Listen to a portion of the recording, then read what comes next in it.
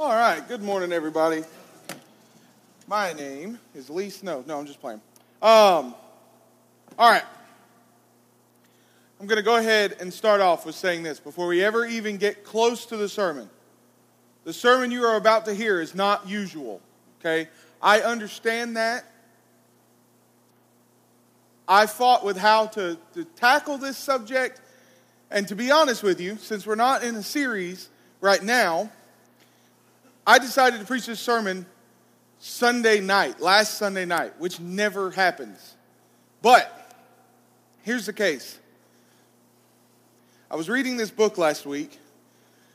It's called Barna Trends 2018, The Truth About a Post-Truth Society. What this is, you've probably heard of the Barna Group before. You ever heard of the Barna Group before? It is an organization that is... their whole purpose is to do statistical studies of the American population. So basically what this book is a big preacher nerd book that says, here's the percentage of, well, let me just pull something out here. I don't want to go with that one. Let's go with this one. 1 in 3 preachers says that they pray regularly with their elders, the elders of their church. So it's just statistics. It's a book about statistics. And I was reading it, and I got to page 175 last week. And to be honest with you, it's going to take a few weeks to get through this book and understand what it said. But I got to page 175, and it said this: Teens' Top Guides on Moral Issues. Doesn't that sound interesting?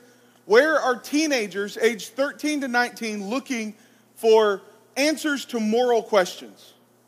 Okay? I think I'm even going out of order from what I wrote down. Hang on a second. Let me make sure. Yep, I am. Good. Okay, so here's what we got. Let me go to this. Here's the answer. Teens' Top Guides on Moral Issues. These are the top 10. I put the top 9 up there, but here you go. You ready? A parent, a relative, a friend, a teacher or professor, a book, a Google search, a blog or article by an expert, a YouTube video, a general internet search, and 5% said cable news. Okay, now, here's some other statistics that followed that around. Are you ready for this? 48% believe that religious and moral questions, cannot be answered with as much certainty as scientific ones. 63% of kids between the ages of 13 and 19 say that they believe that people can know, not just believe, that God exists. Because nowadays in our society, we have a break between the word belief and know. Believe is something that you just think is true, regardless of truth in our society. It's what we've changed the word believe into meaning. The problem is, what we talked about Wednesday, someone says, well, members of the Church of Christ don't believe in the Old Testament. I believe in the Old Testament. It's right here. I have it written down. I know that the Old Testament was actually written down. Now, we can debate whether or not it's inspired by God, and it is. But we've turned belief into just some kind of mental assent. But 63% of kids between the ages of 13 and 19 say that you can more than just believe that God exists. You can know it beyond a shadow of a doubt. 58% believe that they could make an argument with their friends, a sound argument that God exists with their friends. Now, we all hear the statistics that we come up with, right? 93% of statistics are just made up off the fly. These actually aren't.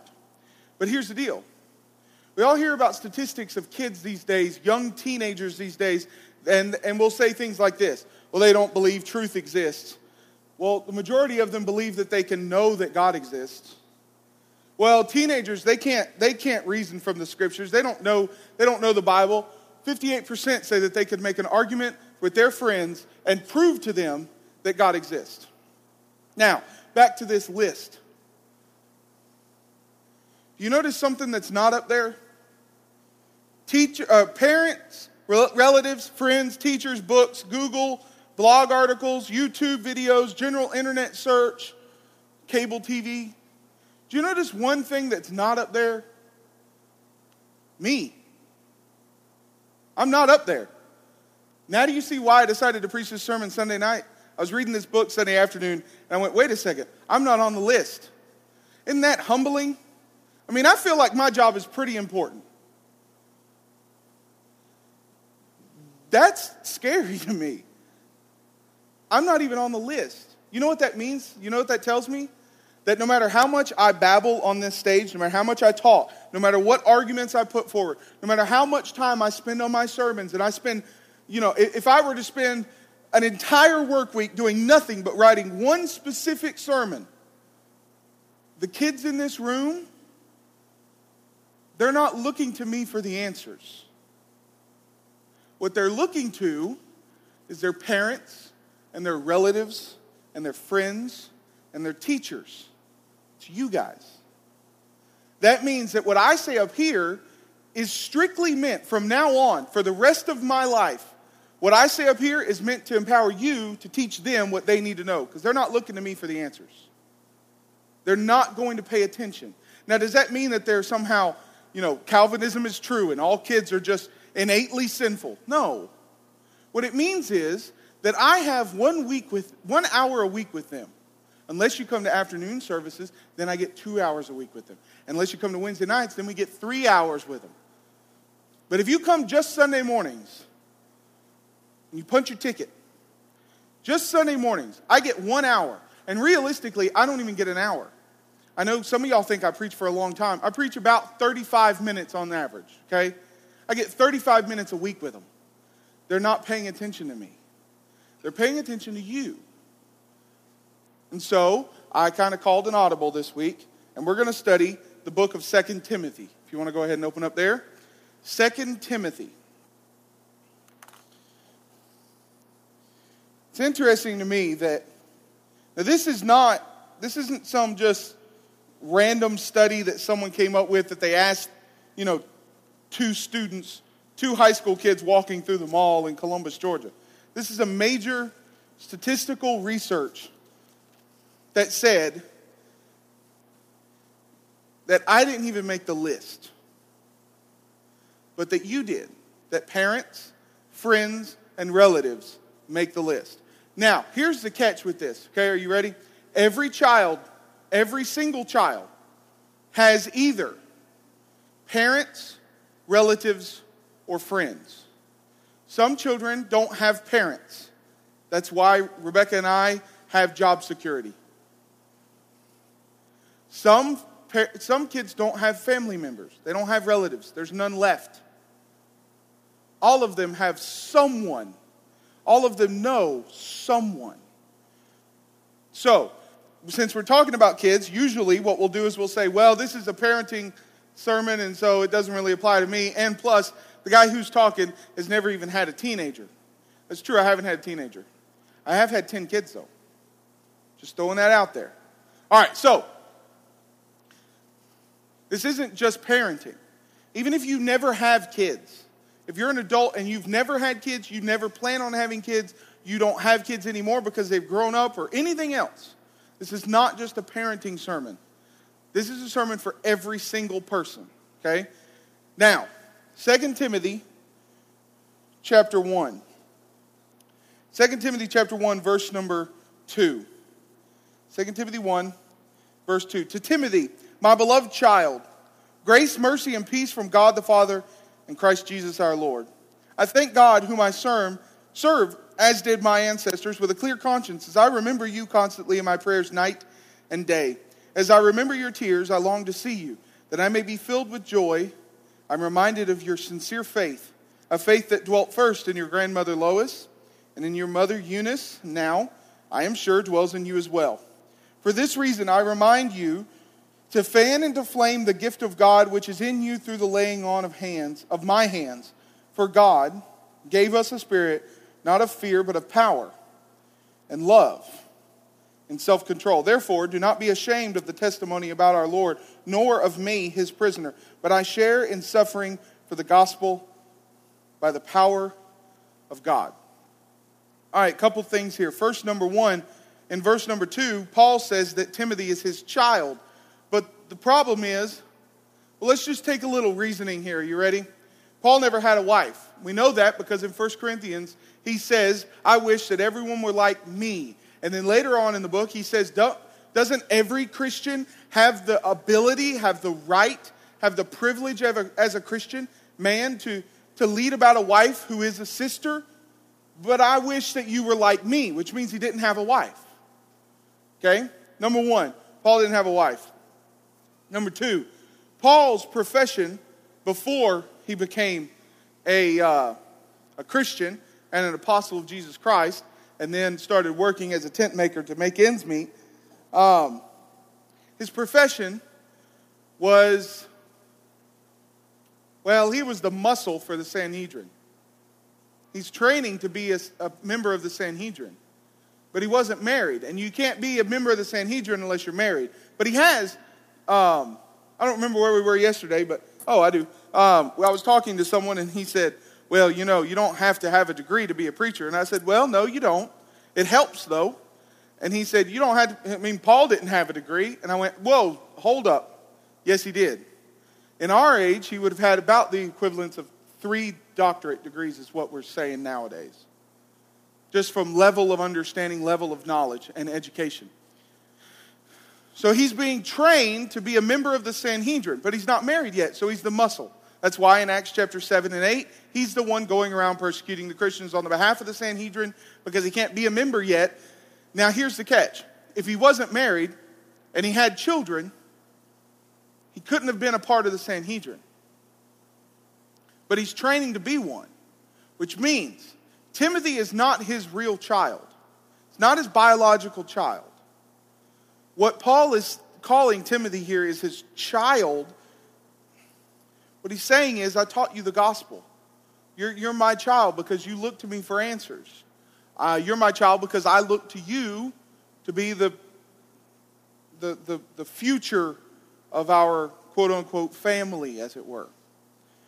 So, this whole passage starts off with a man who is not a parent or a relative, but is a friend.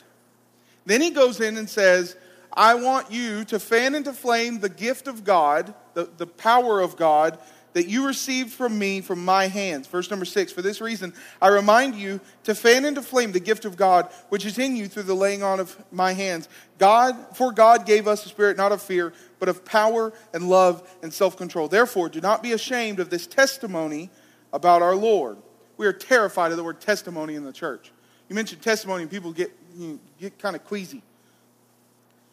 Paul had a testimony that Timothy was seeing in his own eyes. Paul had a testimony that when Paul went somewhere, people listened. When Paul went somewhere, people got upset. But no matter what happened, Paul was going to keep teaching. That's the testimony that Paul is saying he has. Nor of me, his prisoner, but share in suffering for the gospel by the power of God. All right, so Timothy has this family around him. He has his grandmother Lois, his mother Eunice, who has brought him up in the education of the scriptures, and now he has Paul, who has a testimony that Timothy is seeing, and he says, I want you to fan into flames what you've seen. I want you to take what you've learned from me, and I want you to go farther than I've been able to go. Now, in 2 Timothy chapter 3, in verse 14, what we read for the scripture reading this morning, but as for you, continue in what you've learned and have firmly believed, knowing from whom you learned it, and how from childhood you have been acquainted with the sacred writings, which are able to make you wise for salvation through faith in Christ Jesus. All scripture is breathed out by God and is profitable for teaching, reproof, correction, and training in righteousness, that the man of God may be complete, equipped for every good work. So Timothy has grown up around the scriptures. He's been taught, he can name all 12 judges. He's Timothy, which means he's a Jewish boy. He's half Jew, half Gentile. We'll read that in the book of Acts. But he's grown up as a Jewish boy, which probably means he not only knows the judges by name, he can probably quote Genesis, Exodus, Leviticus, Numbers, and Deuteronomy by heart. Tell me that kids can't learn the Bible, and I'll show you Jewish boys who learn the first 5 books that when we get our scripture reading plans, we get to the book of Leviticus and we go, forget this, I'm not reading that. Plus, it's not even applicable to me anymore because we live in the New. The only time that Christians will make a rock solid argument for the fact that we do not follow the Old Testament is when they get to the book of Leviticus and their reading programs and they're trying to figure out how they can not have to read it. Now, he knows this. He knows that book better than any of us in this room know this book. But here's the catch. Back in 2 Timothy chapter 1, Paul says, I want you to fan into flames the gift of God. 2 Timothy chapter 3, but as for you, continue in what you have learned and firmly believed. You learned this from the moment that you began this life. You were starting to learn the Holy Scriptures, as Paul calls them. But then, 2 Timothy 3 and verse 15. These Scriptures are able to make you wise for salvation through faith in Christ Jesus. Paul does not give Timothy the out of saying, I've learned the Bible since the time I was born, and so I'm perfectly fine. What he says is, you need to keep going, and you need to produce faith. Knowing the Scriptures is not the same as having faith. If you can quote all 12 judges, if you can quote all 13 apostles, if you can quote all 66 books of the Bible, if you can quote all 31,102 verses in the Bible, or the fact that you know there's 31,102 verses in the Bible, that does not mean that you have faith. What it means is you know the Scriptures. But knowing the Scriptures and having faith are two different things. You see, when we bring our kids to church, we teach them the Scriptures. They learn the Scriptures. They go to Bible class, and the ladies next door teach them. They come over here, and they sit in adult classes sometimes, and they learn from that. And we go to youth events, and we do this, and we do that. We go to camp, and that's them learning the Scriptures. But the people teaching them, they're not looking to them for the answers of how to apply what they're teaching them. They're looking to you for that. And so Paul says that I have a testimony. And Timothy, I want you to follow my testimony. Paul's giving Timothy the lifestyle that Timothy needs to learn how to take what he learned when he was growing up and turn it into a life. If you read the book of Leviticus, read the book of 2 Samuel or 1 Kings, you can learn everything about the history of 1 Kings and not know the moral teachings that are contained in 1 Kings. You need someone to show you that. And that's what an adult is there for. Parents and friends and family and so forth. 2 Timothy chapter 4 and verse 1.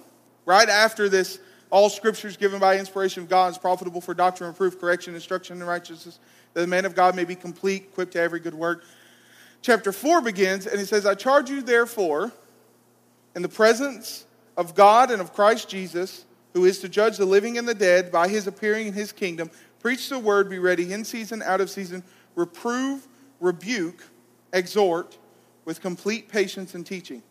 The time is coming when people will not endure sound teaching, but having itching ears, they will accumulate for themselves teachers to suit their own passions. It's the preacher's job to say something. But it's all of our jobs to live it out. If you look back at the book of Judges, you have an interesting problem here. And this interesting problem is Genesis, Exodus, Leviticus, Numbers, Deuteronomy, Joshua has all happened. You've got 6 books of the Bible that's already happened. All this history, all this wealth of knowledge about God and how he interacts with mankind and what he wants for us. And the law has been set forward. And now, in the book of Judges, they're in the promised land. The wanderings have already happened. The the conquest of Canaan has already happened. Now they're in the promised land. And they have a problem. Judges chapter 2, verse number 7. And the people served the Lord all the days of Joshua. Joshua was the man who brought them into the Canaan land. And all the days of the elders who outlived Joshua, who had seen all the great work that the Lord had done for Israel. Verse 10. And all that generation also were gathered to their fathers. It means they died. And there arose another generation after them who did not know the Lord or the work that he had done in Israel. And the people of Israel did what was evil in the sight of Lord and served the Baals. So you have these people who they've wandered with Moses. They've crossed the Jordan into the Canaan land with Joshua. They've seen when Caleb walks up to Joshua and says, "Give me the mountain where the giants live. I'll take care of that. Y'all go take care of all these other people. You give me a couple people. We'll go to that mountain. We'll take care of those giants." They've seen nations being thrown out. There's problems in there, but being thrown out of the Canaan land. They didn't do it right all the time. But they've seen all this. They've seen and heard stories. At the very least, they've heard stories of their parents walking around the Sinai Peninsula and the wilderness for 40 years, and their shoes not wearing out, and they get hungry, and so bread comes from the sky. Well, then they get tired of the bread, and so they complained about it, and so God, in a very sarcastic manner, sent them so much quail that they couldn't even walk because of all the quail. They've heard these stories, they've seen all this, but now those people died. And the new generation is left to their own devices, left to figure out the answers. There are no parents or relatives or friends anymore. It's just them. They're all alone now. Now they're left to figure out what they're going to do by themselves. And they forget. Now, we often put a lot of pressure on those people in Judges 2, 10, and 11. The people who forgot. We put all the blame on them. All the whole history of the Israelite people after that, when they start serving the Baals, solely rests upon that one generation who left God. How ridiculous they just became so postmodern that they came up with whatever they wanted to come up with. Doesn't that sound like today? We put all the blame on them. Here's the problem. People have not changed. I want to read you a couple quotes about the younger generation. Their lives are relegated more by moral feeling than by reasoning. Does that sound true? Their lives are more regulated by moral feeling than by reasoning. The young people of today think of nothing but themselves. They have no reverence for parents of old. They are impatient of all restraint. They talk as if they know everything. What passes for wisdom with us is foolishness with them. As for the girls, they're forward, they're immodest, they're unladylike. They have unladylike speech and behavior and dress. Doesn't that sound like something that we would talk about in Bible class today? Here's another one. When I was young, we were taught to be discreet and respectful of elders. But the present youth are exceedingly wise or disrespectful and impatient of restraint. The first quote was by Aristotle. The second quote was by Peter of Hermit, who lived in the 1200s AD. And the third one was by Hesiod, who is the history's first economist in the Greek nation. Young people have been like young people since the beginning of time. They are not any different. Us older folks, and I'm talking about myself because I caught myself a few weeks ago saying the same thing. These young kids don't care about anything these days. I do not have the ability to say that yet, but I caught myself saying it. Let me just point something out to you, okay? Your parents were saying the same thing about you when you were their age. And their parents were saying the same thing about them, and back, all the way since the beginning of time. Judges chapter 2. I guarantee you, those Israelites in Judges 2 were saying, these kids, man, they don't care about anything. They don't care about history. They don't care about their parents. Their language is horrible. They're so relativistic. It's true. Because when it became their decision, they left God. The problem is, if people haven't changed, if kids haven't changed, I'm going to bet that those statistics, other than, the YouTube and the Google, those statistics haven't changed very much either. Which means, in Judges 2, it's not the generation that came up that didn't know God's fault. It's the generation that passed away's fault. Because they didn't get them ready for the answers. So here's what I'm going to do. I'm going to give you some insight just from me. Take it or leave it.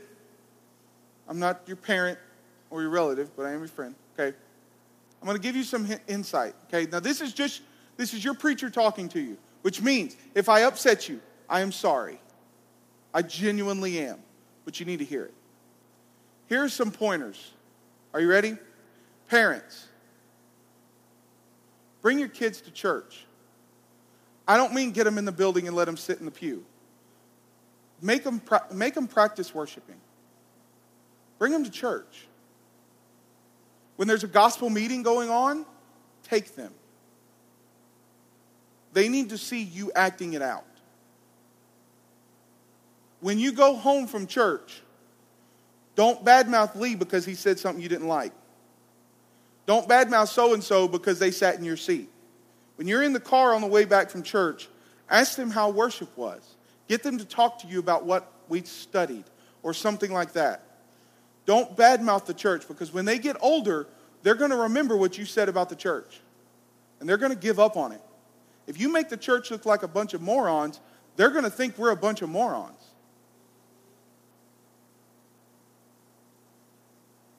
Give them hard questions. Walk up to your son and say, I have a question for you. What would you say if I was offered a raise, a promotion at work, and we would have a lot of money? We'd be able to go to Disney World every year. Every single year, without fail. We could be like the people that we met a few weeks ago that they bought a year-round pass, and they said, our year-round pass is over next week. And I said, oh, really? How many times do you come in a week or in a year? Does it pay for itself? And she said, well, we've been 7 times this year. What? Okay, I'm going to get a promotion, and that means we can go to Disney World 15 times a year. That means you'll be able to buy every Xbox you want. We can have an Xbox in the living room and in the kitchen for when you're eating breakfast and everywhere else. But it also means that I'm not going to be able to go to church with y'all anymore because I've got to work on Sundays. What do you think I should do about it? Let them reason that out. And when they come up with the wrong answer, teach them. It's okay. They're going to have wrong answers. It's okay. I was talking to a preacher a few weeks ago, and he said, why do you ask so many questions in Bible class? What if they answer the wrong question? I said, good. If they answer the wrong question, that means that they're learning something. It's fine. Parents, give them the hard stuff. Make them think. If you're a relative and you know a child who doesn't come to services because his parents are worthless or because they just don't want to come to church or because they're bitter about the church because they grew up in it and their parents badmouth the church or just because they've given into society and they're not bad people, they just don't come to church anymore. Bring the kid. Ask the parents, can I take Johnny to church with me on Sundays? And then you do the same thing. You talk good about the church. You ask them questions. You give them a lifestyle that they need to see so that one day when they grow up, they'll be equipped to answer the tough questions. Because they're looking to you for the answers. They're not looking to me. I can sit up here and blabber until I'm blue in the face and my jaw locks up. And it's 1,000,000 degrees in here right now. They're not looking to me. My job is just to teach you what you need to teach them and what you need to teach yourself. That was some of the most humbling reading I've ever done in my entire life. This book, if you don't have this book, you can't borrow it until I'm done, but then you can borrow it. The church's modern relationship to liturgy. Y'all don't even know what liturgy is. Liturgy is the, how do I want to put this? Order of worship. Liturgy. See, this thing's got everything. I was just reading through here and I came to this and I thought, wow, I didn't even make the list. Now what? And then I called my friend and I said, okay, what do we do about this? We're not even on the list. Does that mean we're wasting our time? Preachers have the same things that you think about too. Maybe I'm just wasting my time. Maybe I need to go work at Walmart. The fact is, if we're going to set our kids up for success, we have to show them. We can't teach them from a pulpit. We've got to show them. And that means you're going to have to show them. And if you don't have kids, and you don't have relatives that are kids, there are kids sitting around you right now. You've heard the saying, it takes a village, it takes a congregation. But parents, you're with them all the time. And you need to think about that next time you have an opportunity to teach them morals, to teach them respect for the scriptures, and respect for God, and respect for other people, and respect for the church, and so forth. You need to remind yourself that what you do right now will decide what they decide to do later on. You know, we talk about we're free moral agents. And that's true. We make our own decisions. Sometimes kids, even though they're raised the way they should be, grow up and they make their own decisions to leave. But sometimes we make the decision for them too. If you need to become a Christian this morning, let me say this. You've got to make that decision. I can tell you what you need to do, but I can't make the decision for you. If you need to become a Christian and be baptized for the remission of your sins, we're willing and able to help you with that after you believe the truth and repent of your sins and confess Jesus Christ. If you need prayers of encouragement, if you're a Christian today and you need encouragement because something that I've blabbered on about today has struck you, or you just need to repent of public sin, or you need just prayers, then let us know. We're going to stand and sing a song of encouragement while we do that.